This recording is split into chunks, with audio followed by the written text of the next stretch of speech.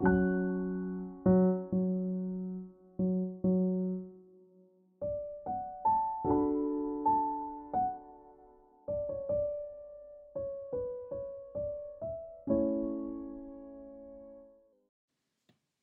everyone, and welcome back.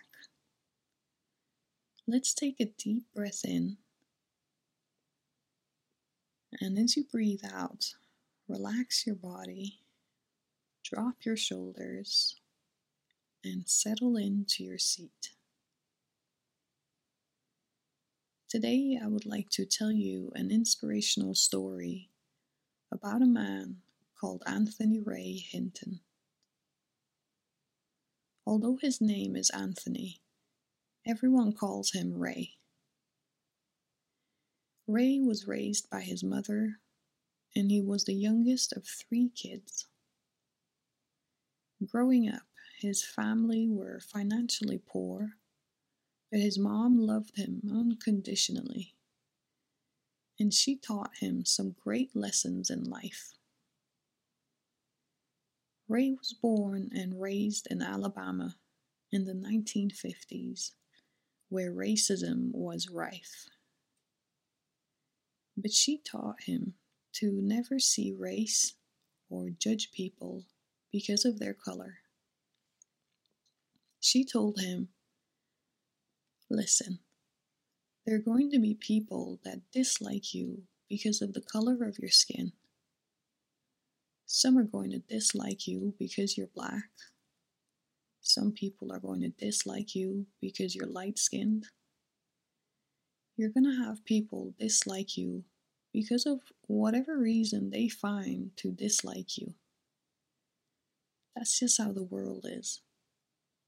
But you have to be knowing that you are responsible for how you treat others. You're not responsible for how they treat you. Do you understand? I don't care what people say about you. You don't drop to their level. You always treat someone better than what they treat you. Always." You see, Ray had a very close relationship to his mom, and he lived with her until his late 20s. He was an avid baseball and basketball player in school, but unfortunately, he wasn't able to pursue his career in sports. He ended up working as a contract laborer without having ever been accused of any violent acts.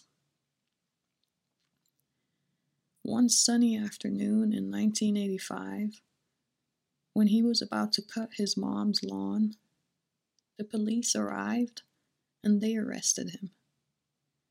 He didn't know why. His mom was distraught.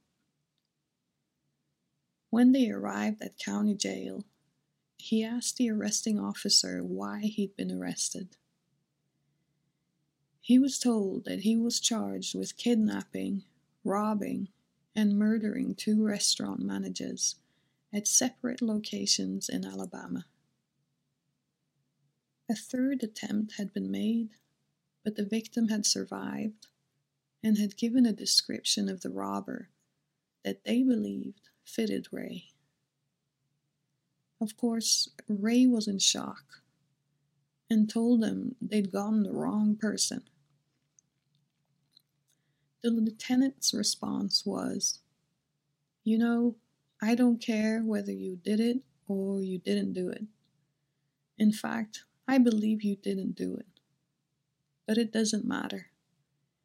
If you didn't do it, one of your brothers did. And you're going to take the rap. You want to know why? Number 1, you're black. Number 2, a white man gonna say you shot him. Number 3, you're gonna have a white district attorney. Number 4, you're gonna have a white judge. And number 5, you're gonna have an all-white jury." And then he paused and smiled at Ray. Ray was arrested, and a long and arduous trial began, which can only be described as a mockery of justice. He had passed the lie detector test with flying colors, but the courts dismissed the results. An expert proved that the gun they found at his mom's house was not the one used in the crimes, but this was dismissed because his lawyer had hired an expert who was legally blind in one eye. You might wonder why his lawyer would hire an expert who's blind in one eye. Well, years later, it turned out the lawyer was a racist, previously convicted of racial prejudice. While Ray was in prison, his lawyer had gotten a call from a guy saying he was the actual killer, but nobody had tracked him down or taken it seriously, or considered the fact that when these crimes took place, Ray had clocked into work and had various alibis to prove this, none of whom were allowed to come to court to testify. Ray was indicted for both murders, and the state prosecutors wanted to make sure he got the death sentence. He was put into a 5 by 7 foot cell where he spent nearly 30 years of his life on death row, awaiting his death for crimes he did not commit. He was only allowed out 1 hour a day. They would get woken up at 3 a.m. for breakfast, 10 a.m. for lunch, and dinner was at 2 p.m. He was hungry every night. He spent the first few years feeling nothing but hatred and rage about how he'd been let down by the justice system that he'd been raised to obey. The only people he would talk to were his mother and his best friend Lester when they came for visits. He said, "When no one believes a word you say, eventually you stop saying anything." After his 4th year, he heard the man in the cell next to his crying. Ray said that the love and compassion I had received from my mom spoke through me and asked him what was wrong. The man said he just found out his mother had passed away. I told him, "Look at it this way. Now you have someone in heaven who's going to argue your case before God." And then I told him a joke, and he laughed. Suddenly, my voice and my sense of humor were back. Ray said, for 26 long years after that night, I tried to focus on other people's problems. And every day I did, I would get to the end of the day and realize that I hadn't focused on my own. During his time on death row, he not only befriended and consoled other death row prisoners, but he also became friends with the prison guards who would seek his advice about various issues in life. According to Ray, I was in service to others. It was what my mom wanted, and it got me through each day, each month until my visit with Lester. Ray's cell was close to the execution chamber, and he watched 54 people walk by his cell before they were executed. He got his fellow inmates to bang on the bars of their cell 5 minutes before there was an execution, so that the person being sent to their death wouldn't feel alone. Ray said, "I discovered on death row that the other inmates had not had the unconditional love that I had had from my mother.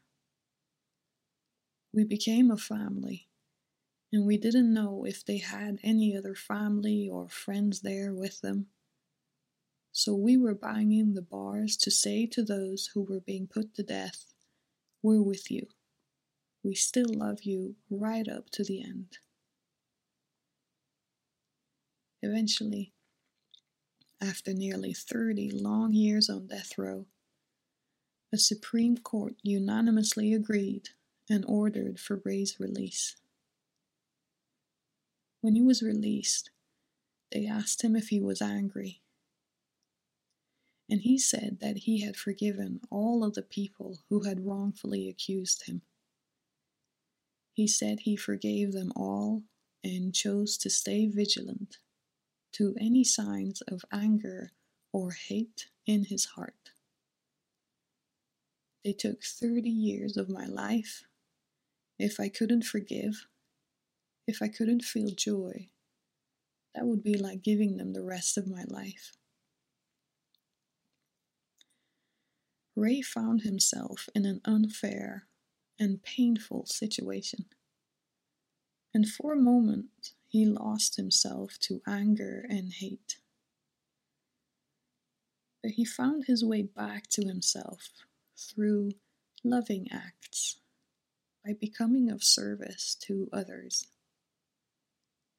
He found a way to overcome his grim life circumstances by following the wisdom and love that was in his heart. This allowed him to find joy in a joyless place. We might not always be able to choose our life circumstances, but who we choose to be in this life is up to us. That's our choice. Every one of us. And that's a choice that matters more than you know. Thank you for joining me today.